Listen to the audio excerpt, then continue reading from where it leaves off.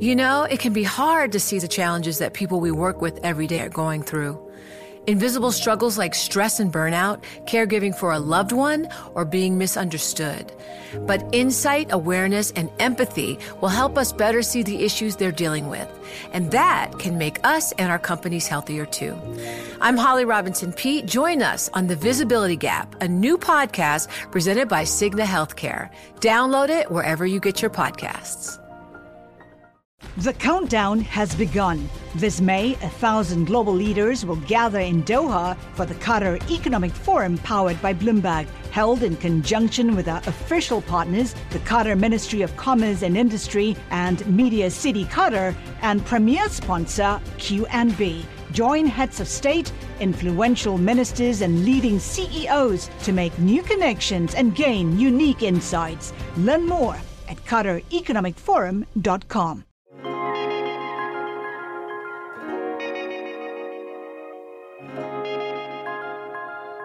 Santa Monica is your typical California beach town. Its seaside boardwalks are lined with palm trees, fringed by milky sand, always packed with people. If you wander along the beach path, you end up at the world-famous pier, which has starred in shows like Baywatch and movies like Forrest Gump. The pier is full of food stands, fishermen, tourists, and street performers, guys like Davey Peterson. I'm a street performer on the Santa Monica Pier in California. I sing and dance. I do hip-hop, pop, rock, and Latin music. Baby, how was I supposed to know? I didn't know, did you know that something wasn't right? Davey's got this dramatic act. He's out there shirtless and oiled up in a gladiator-style skirt and a Mask of Zorro hat, dancing, kicking, and singing like he's in a karaoke bar. He's been dancing on the pier for years now and says a new crowd has encroached on his turf lately. People riding electric scooters. I was performing for a group of people, maybe several dozen, when I was hit from behind by a Bird scooter. Santa Monica became ground zero for the electric scooter sharing boom last September, when a startup called Bird began spreading the vehicles all around town. And as I was lying there on the deck, I looked up and I saw a young man with a scruffy beard looking down at me from a Bird scooter. And he looked down at me and he said, "What the F, dude?" And then he took off. So it was a hit and run. It was only the next morning that Davey realised how badly he'd been hurt. So I went to the emergency room at UCLA, where I found out that I had a broken arm and that my right bicep had actually been severed from my lower arm. I had to have my bicep surgically reattached to my lower arm. And that's a major surgery that takes at least 1.5 years to 2 years to completely recover from.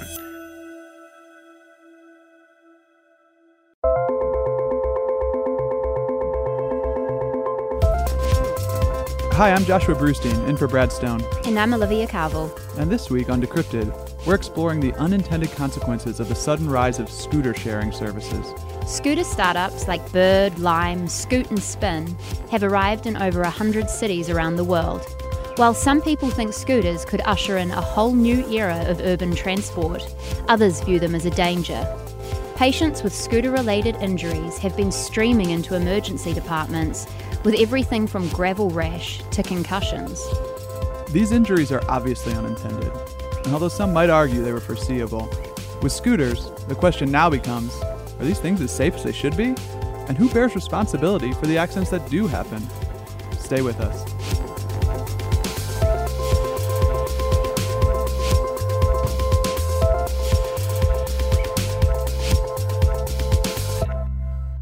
Starting late last year, scooters appeared virtually overnight in dozens of cities around the U.S. Many people love jumping on a scooter and cruising to their next destination, or just cruising around, for as little as a couple of bucks. Then they could leave the scooter wherever they liked, ready for the next rider to pick up. Here was a service that was an immediate hit with consumers. It was also one that should have appealed to city officials in search of ways to reduce car use. Or at least that's what the investors who poured hundreds of millions of dollars into them saw. The first two scooter sharing companies, Bird and Lime, said they were shocked by the unexpected and instantaneous public enthusiasm for their product. They were also taken aback by how polarizing they became. Scooter companies have drawn criticism as lawbreakers because they often failed to run their plans by city officials. People who didn't use the scooters saw them as an eyesore and a nuisance. And within months, sensational stories about grisly scooter injuries were hitting the headlines. Safety issues were driving a major backlash from city governments. In Santa Monica and elsewhere, officials rushed to set up permit programs and began quizzing applicants about their plans for public safety. Scooter companies have always said they're doing their best. They've suggested people wear helmets and even given away helmets for free. But their biggest message on safety is that scooters aren't actually the problem. Cars are. And reshaping the streets to make them safer is a job for the city governments themselves. Hundreds of scooter injuries have been reported in the United States. Getting a total head count is nearly impossible, though, because no one's compiling firm statistics. I've heard stories about elderly pedestrians being knocked unconscious on footpaths, teenagers with severe facial burns, riders with no helmet flying headfirst over handlebars, and in some cases, even death. This morning, we are waiting to learn the identity of a 21-year-old killed in a crash in Cleveland over the weekend. Yeah, she was hit downtown riding an electric scooter. A man riding an electric scooter is dead after being hit by an SUV. It really is a sad first for Dallas. A rider of the new electric scooters died after falling. It happened over the weekend. I spoke to a physician in Atlanta who recently treated a patient with a traumatic brain injury who was unconscious for days after an accident. Another doctor said that more than 100 patients have wound up in one emergency department in Los Angeles from scooter-related injuries, with some landing in intensive care for weeks. Wally Gurabi, an emergency room doctor at one of UCLA's medical centers in Santa Monica, told me the most common scooter injuries are usually to the face. Just think about your face landing on the asphalt, denting your face and tattooing your face with all sorts of lacerations that will take a plastic surgeon to work for hours to try to clean your face and get the dirt off your face so you don't tattoo for the rest of your life. He said he sees a lot of orthopedic injuries that happen when people stretch out their arms while trying to break their fall.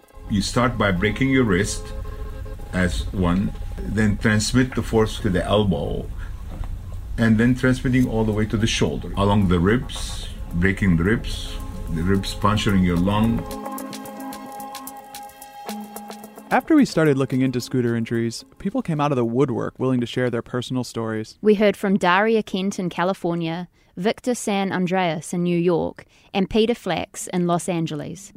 I took the scooter out of the car and I was scooting down the hill going home, and the brakes launched on their own. It's about that time my scooter power kicked in, took off at full speed, and I fell off the scooter. He had a big smile on his face, just went to kind of a look of terror, and then he just smashed right into the front of my bike. I don't remember anything up to the point where I was flying in the air. Unfortunately, my helmet didn't protect my chin, and it was severely bruised, swollen, numb, and purple for several weeks.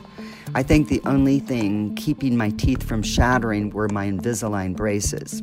I had a concussion because I hit my face and my right toe nail came off. And I am now in 6 weeks of painful physical therapy, so I'll be able to bend my leg as I'm learning to be able to walk again. And my left hand, I have permanent damage on my small finger. I cannot make a fist anymore. He landed on his forehead, and he was laying on the pavement with his forehead bleeding, and initially in a really unresponsive state, his eyes rolling around a bit, and just not really moving his body, just looking to be in a state of shock. It's pretty gruesome, but it's important to put these anecdotes into perspective. People have taken well over 20 million rides on Lime and Bird in less than a year.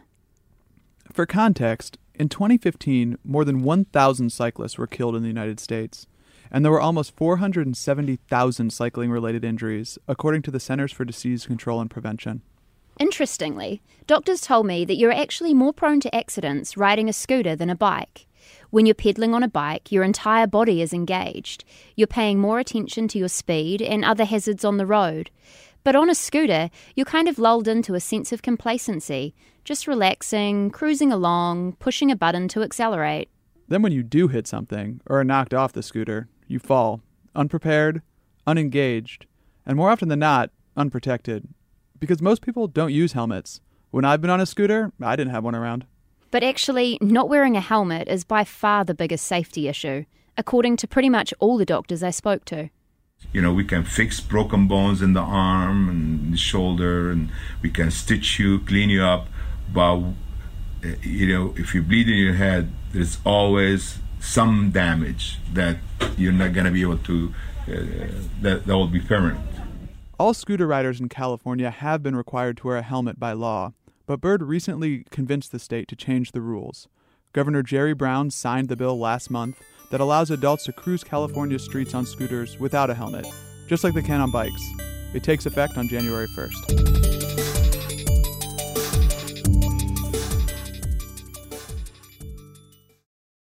Okay, so scooters aren't as safe as they should be. I think that's actually something that pretty much everyone agrees on.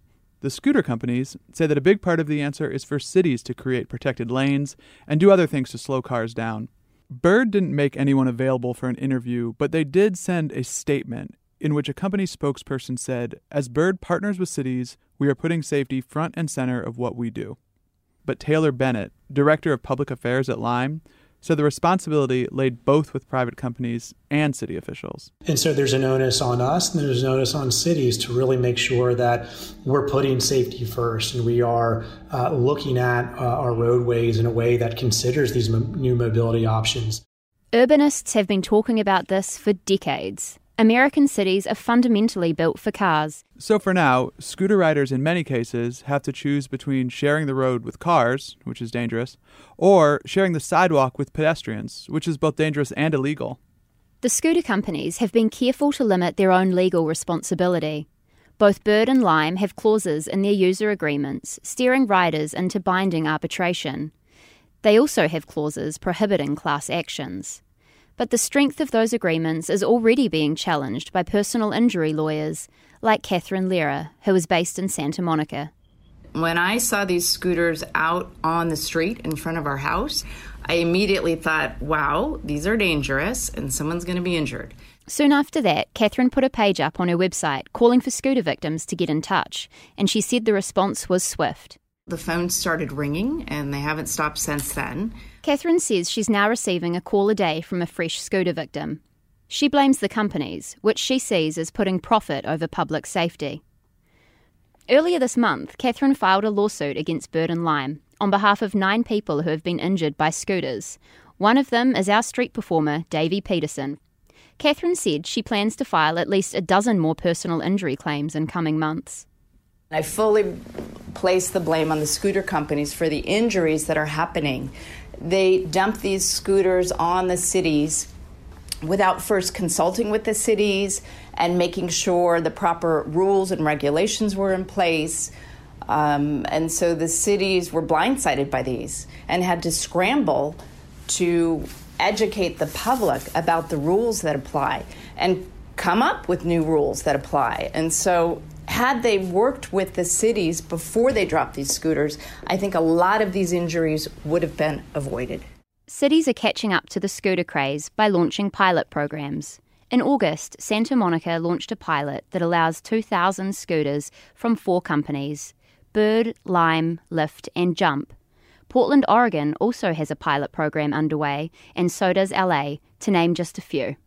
Scooter companies say their riders will be safer as more scooters hit the streets and drivers get used to seeing them in the road. They also say education campaigns and better scooters will also improve safety. Taylor from Lime told me the company has just released its 3rd-generation scooter, trying to make them safer with every upgrade. Lime's latest model comes with bigger tyres, which are more durable to potholes, brakes on the back wheels, not just the front, a sturdier frame, and dual suspension. And Taylor also said they always advise riders to wear helmets. Our stance is you should always be wearing helmets. We just ordered 250,000 helmets and going to give those out at the local level, making sure folks have access to free helmets.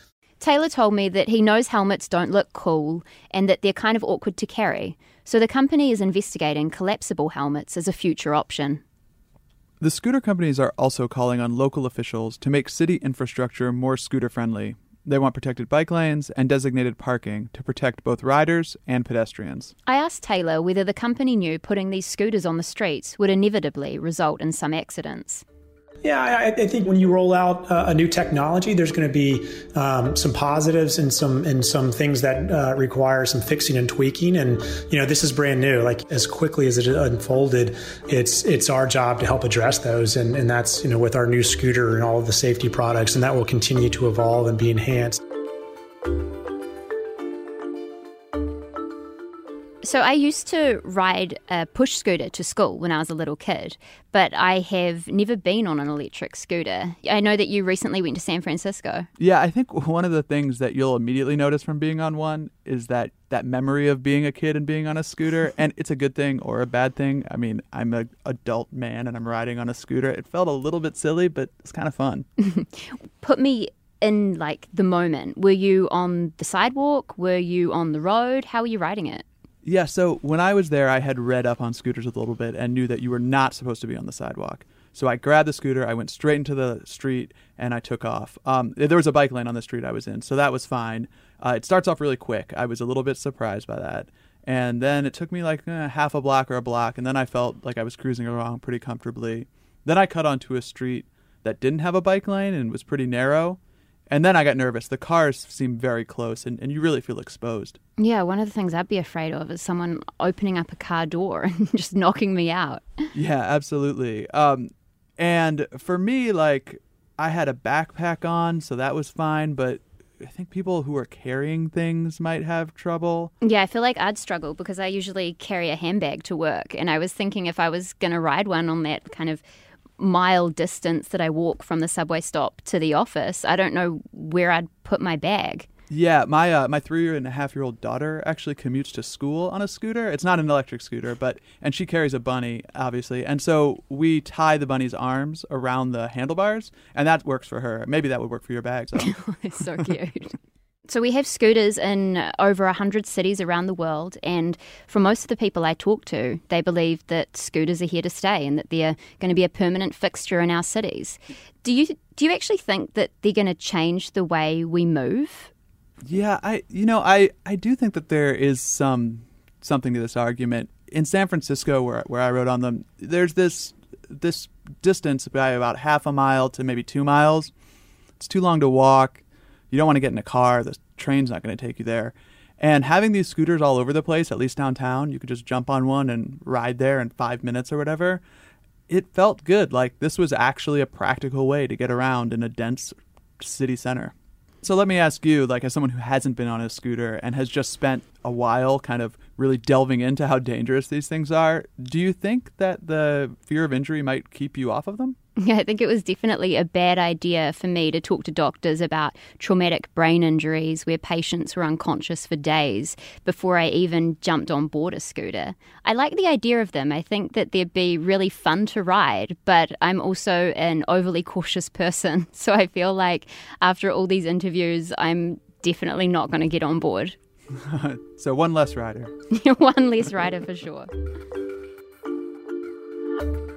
So let's get back to another scooter skeptic, Davey Peterson, the street performer who got hit on the Santa Monica Pier. He had a few ideas for measures his city should consider.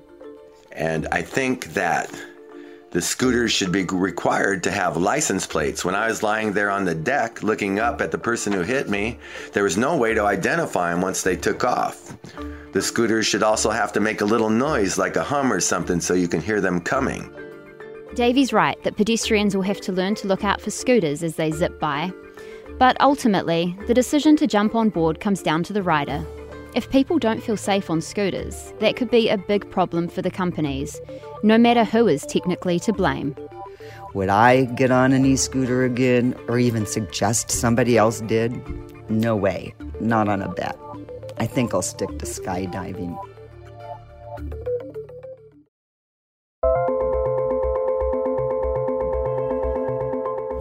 And that's it for this week's Decrypted. Thanks for listening.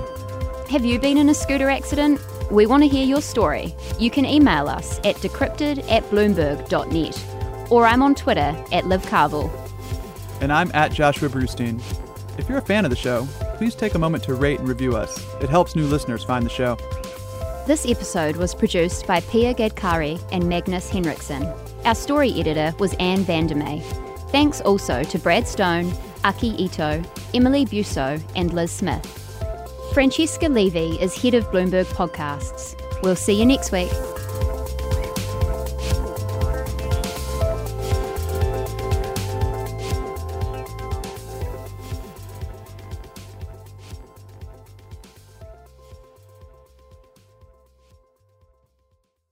The countdown has begun. This May, 1,000 global leaders will gather in Doha for the Qatar Economic Forum powered by Bloomberg, held in conjunction with our official partners, the Qatar Ministry of Commerce and Industry and Media City Qatar, and premier sponsor QNB. Join heads of state, influential ministers, and leading CEOs to make new connections and gain unique insights. Learn more at QatarEconomicForum.com.